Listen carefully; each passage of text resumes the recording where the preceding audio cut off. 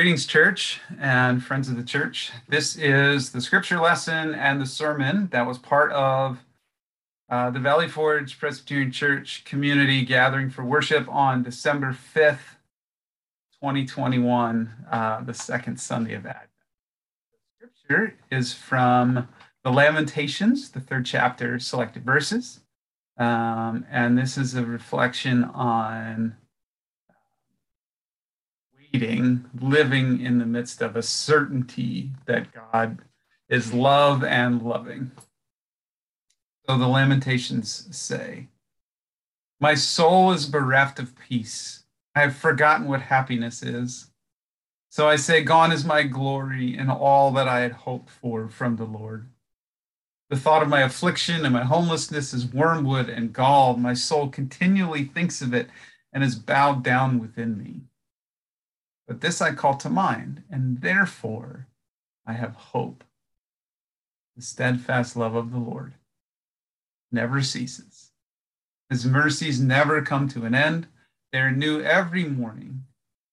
Great is your faithfulness. The Lord is my portion, says my soul, therefore I will hope. The Lord is good to those who wait for him, that seek him.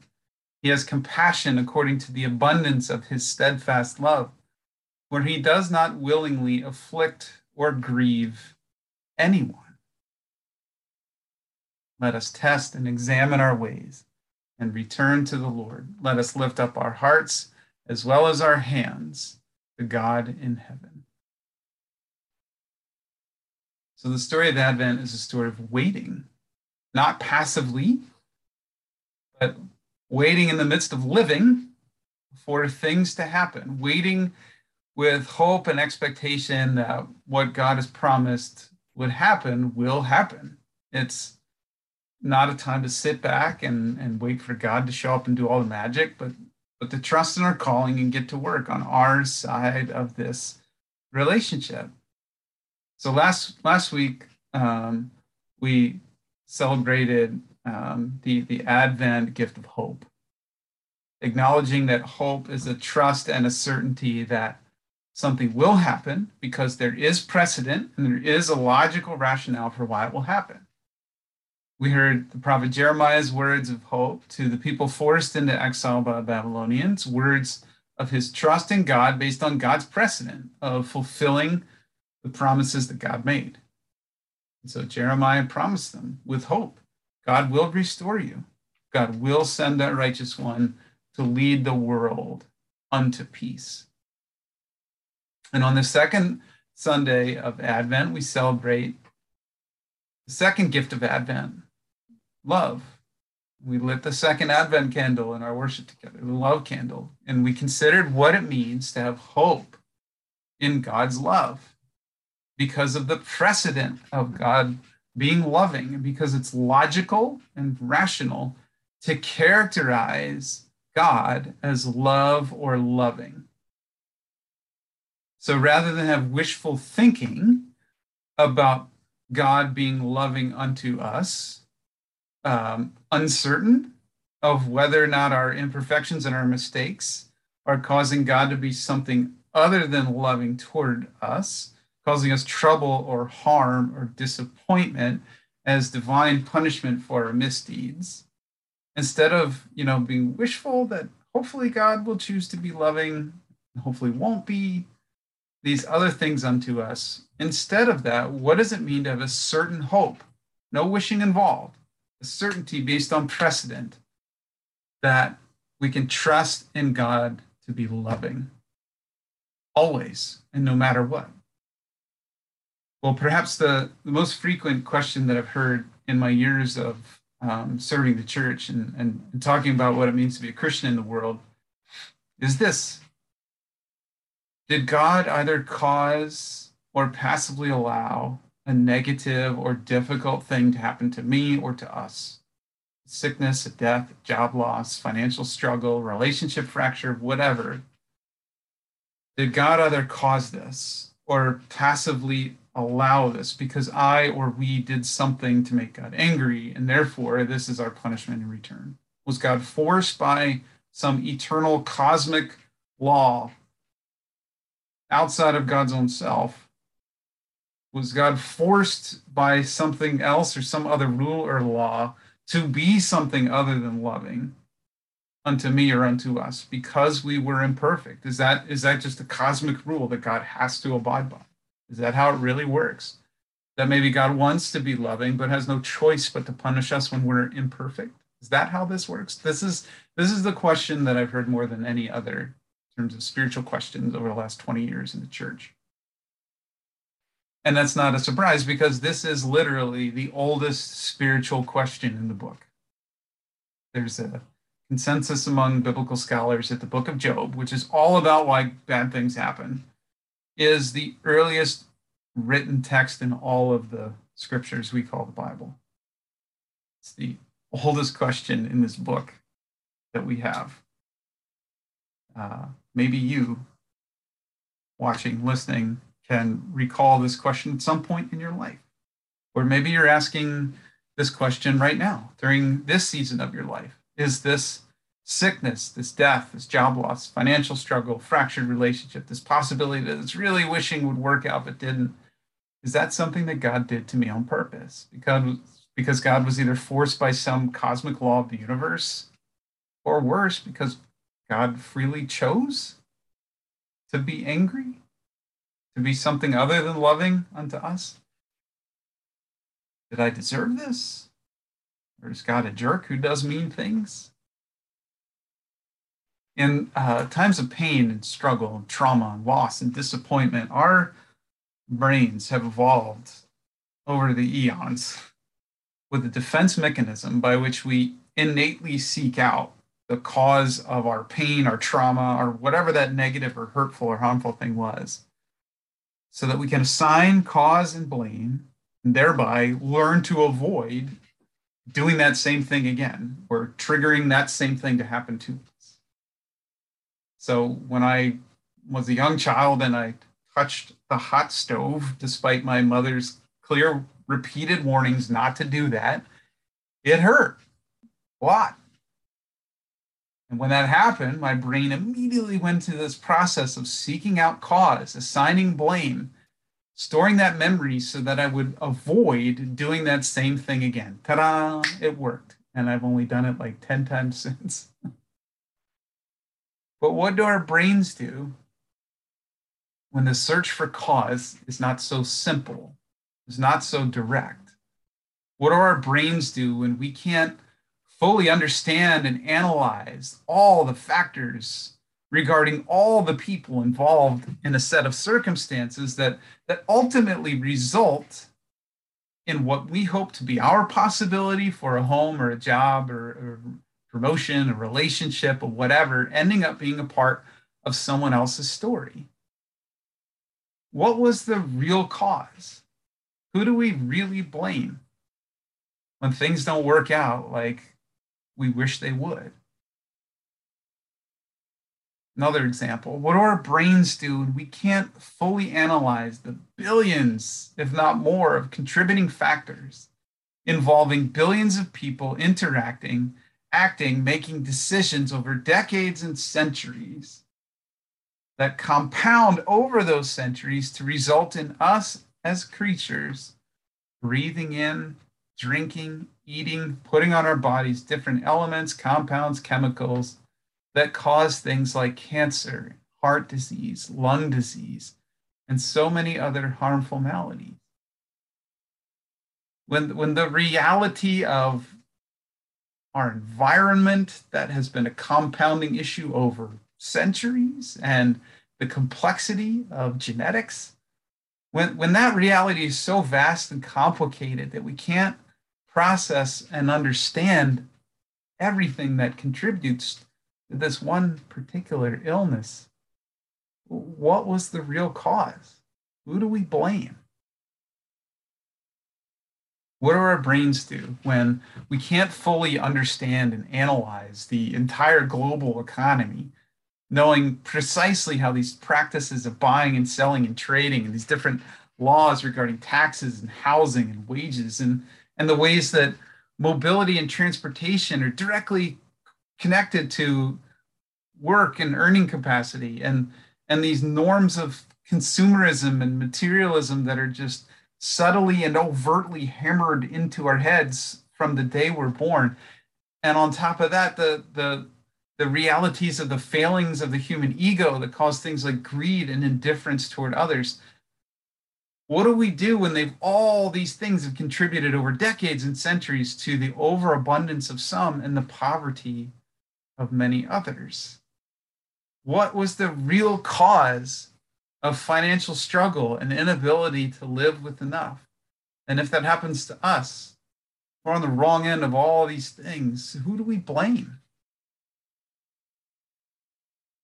When it's too complex for us to understand and analyze, and our brains have evolved to need an answer to this question of who to blame so they can protect us from the same harm again, I wonder if maybe we appease that need by blaming God. God is largely a mystery to us as a species. And I think it's pretty easy to develop a false God understanding in which blame fits. So there are a lot of texts in the Hebrew scriptures that were written when the only explanation the writers could come up with for why they were in negative circumstances was that it must have been God's intentional doing in some way that they couldn't understand. They wrote things like, God, you have cursed us. You have turned your face away from us. You have handed us over to our enemies. Your judgment and wrath are being poured out upon us. We had this coming. We deserve this. We've been disobedient and unfaithful.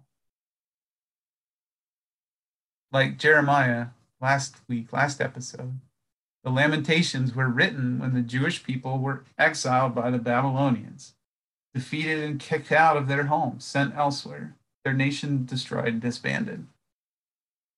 And they could not fully analyze and understand all of the contributing factors that led to this being their circumstances. They didn't have the social science to understand the ways that emotional and physical realities of tribalism shape antagonism across cultures. They didn't understand Babylonian religious and culture norms. They could not see the bigger picture. So when their brains needed an answer to this question of why this happened to them, so that they could identify cause and blame and do everything they could do to keep this from happening again, many of them blamed God. And it shows up in the Psalms, and it shows up in all these other places in the scriptures where we can hear this sentiment expressed, that God did this to us as punishment, or God stepped back and passively allowed this to happen. But the words from the Lamentations are different. And we need to listen carefully to them because there's a lot of hope in these words, not just for them way back when, but for us too. So last episode, we heard this contrast between the psalm of hopelessness, the people hanging up their harps and giving up on singing, giving up on this story that they and God were partners in creating a peaceful future. The contrast between that and Jeremiah's words of hope that surely, certainly, the day will come when God fulfills God's promise, and this will be restored, and we will be back on our way to peace.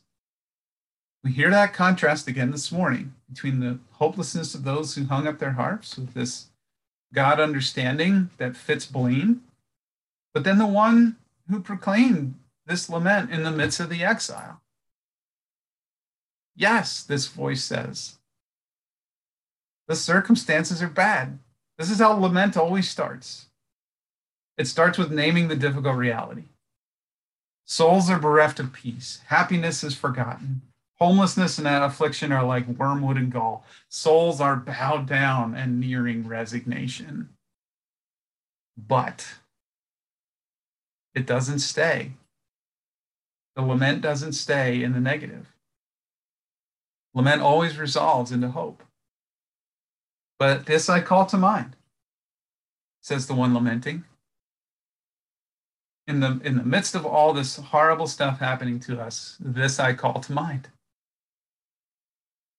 God's love is steadfast. It never ceases. It never pauses. It's never taken or turned away. God's mercy never comes to an end.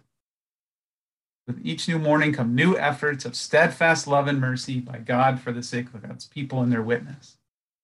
The story of God's love at work in this world continues every day. God is good. God acts with compassion, says the lamenter, not judgment, not punishment, not indifference, compassion in accordance with God's steadfast love. That word for love, steadfast love in the Hebrew, is chesed. It's steadfast love and kindness, constant unconditional faithfulness unto the people. In the Greek New Testament scriptures, it's the word agape, this intentionality for the well-being of the other, for the sake of the other, regardless of merit, without the expectation of anything in return. Unconditional love for the sake of the other. The lamenter says, I call this to mind. God's love never ends. For God does not willingly afflict or grieve anyone. God is a God of steadfast love, therefore I will hope.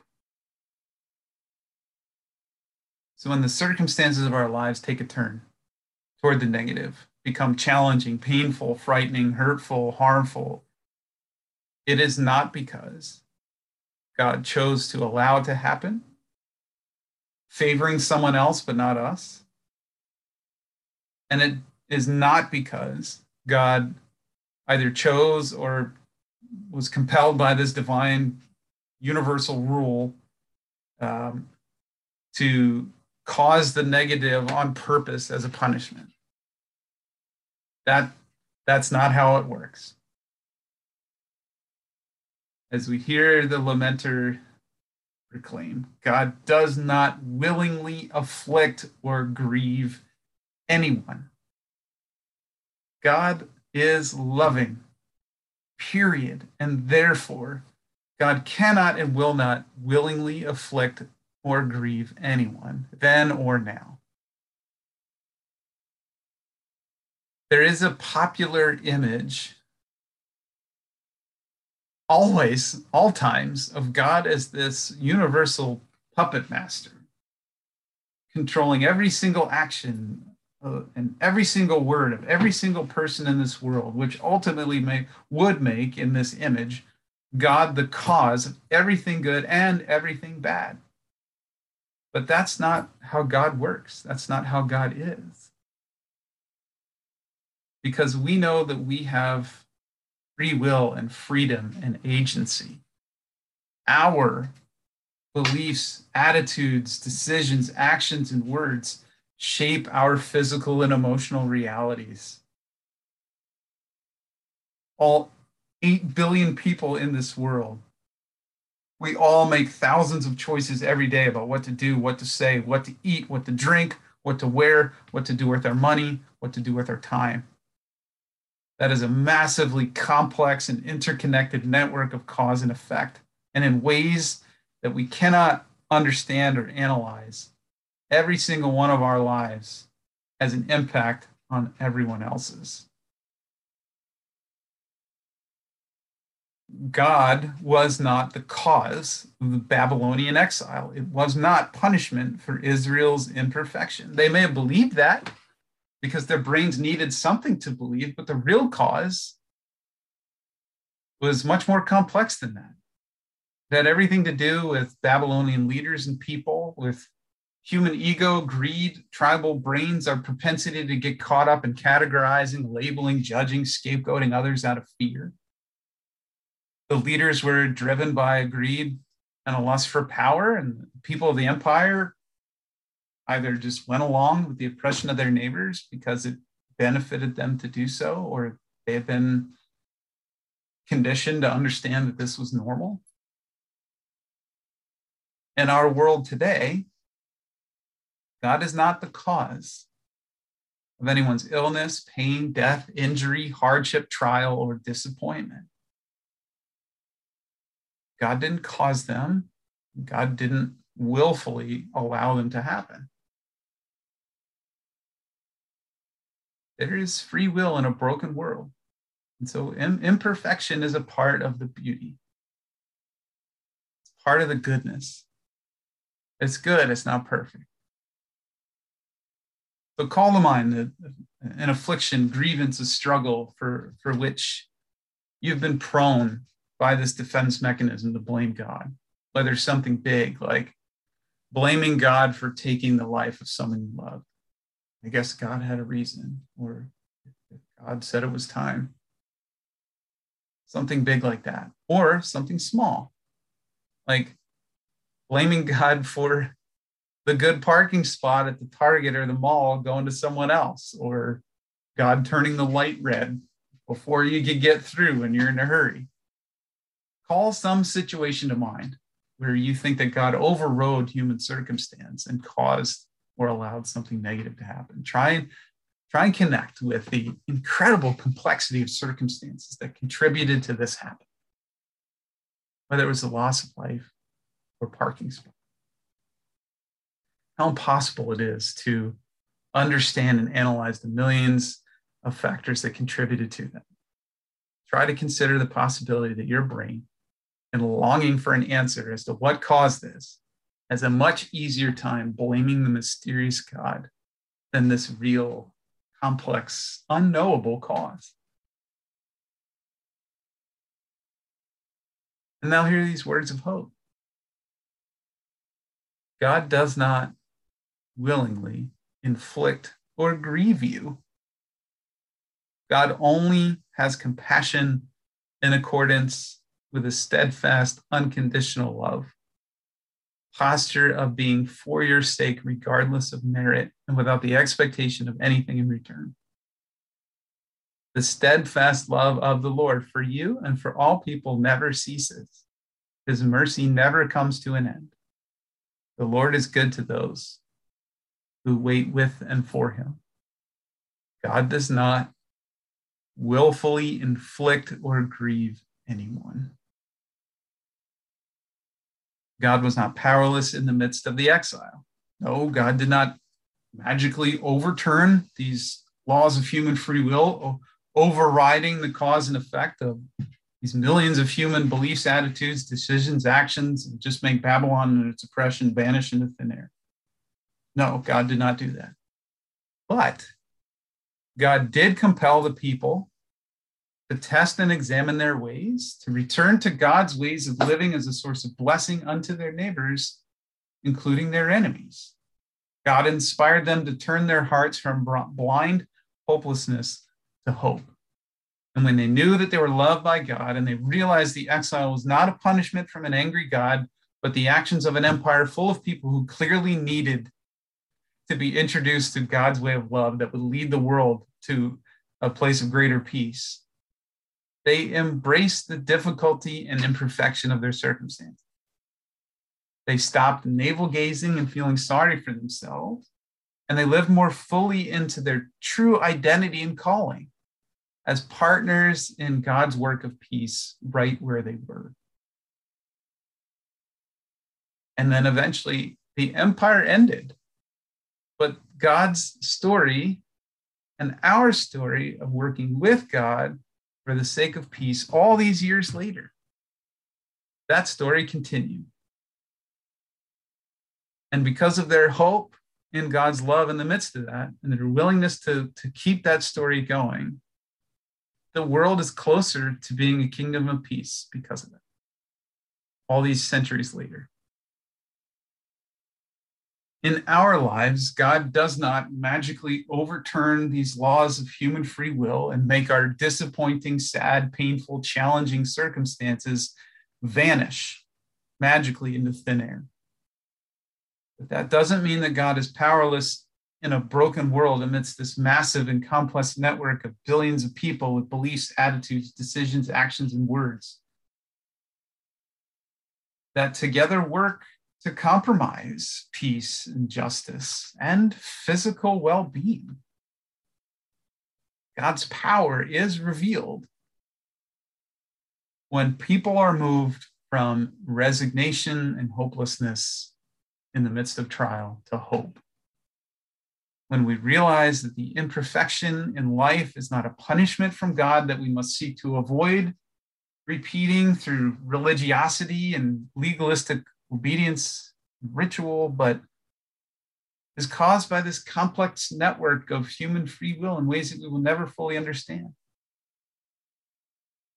And instead, we embrace and face the challenges of life with a hope in a God who never afflicts or grieves anyone, but rather loves, calling us forth as willing human partners to respond to the brokenness of the world with a loving compassion that starts to heal and mend and unite it.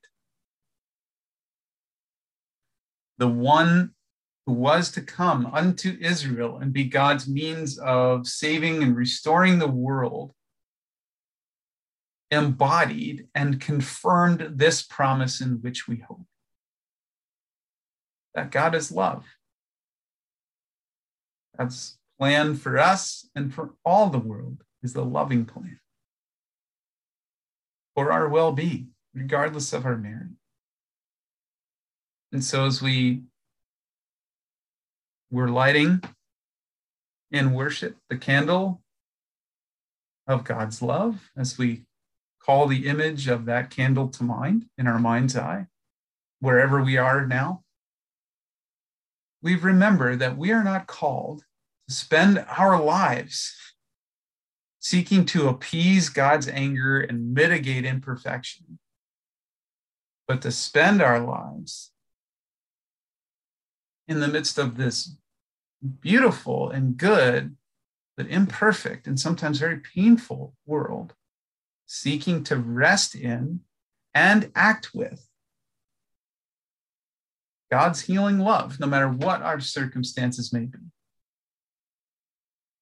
For by this, the world will know that we are followers of the one that God has sent, that we are partners in this timeless story about restoring peace in the world. This is how the world will know that we love one another, just as God has always loved us first. Take care, be well, stay safe, and peace to all.